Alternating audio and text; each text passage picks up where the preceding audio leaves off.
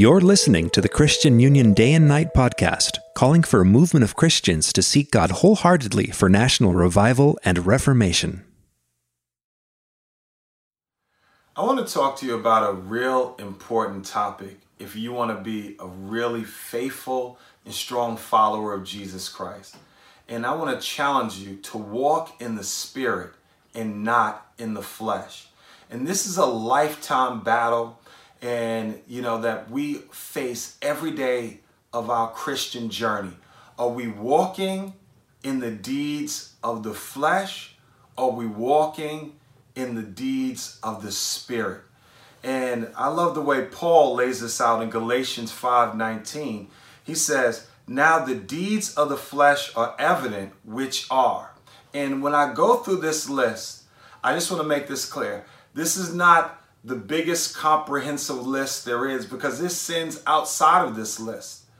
But this is a list to get us in the frame of mind, that we can examine ourselves and make sure that we're not walking in the flesh, but our lives are surrendered to the Spirit. He says some of these are this: immorality, impurity, sensuality, idolatry.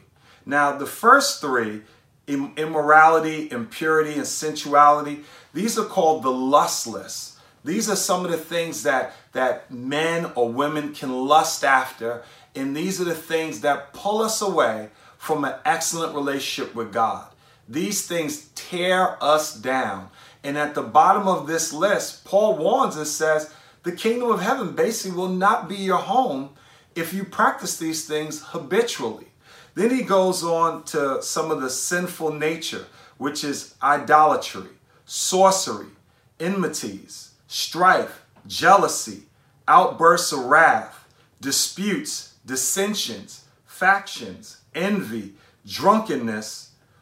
Then he goes on to also say the word carousing. So these are many things that Paul lays out. Not that we have to walk all the time like, wait, this is outbursts of wrath. Wait, this is this.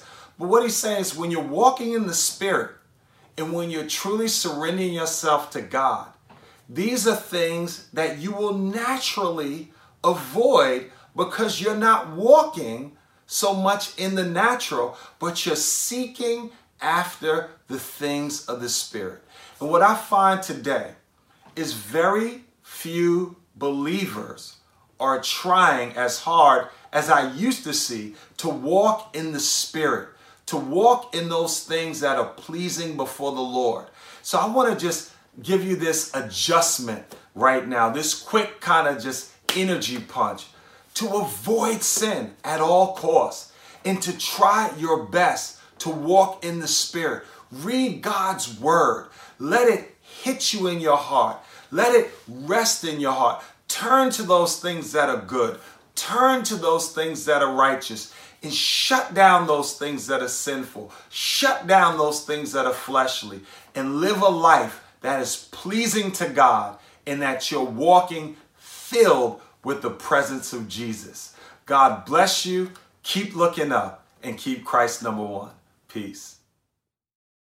Subscribe to this podcast, give it a 5-star rating and review if it has encouraged you, and visit dayandnight.org for more resources.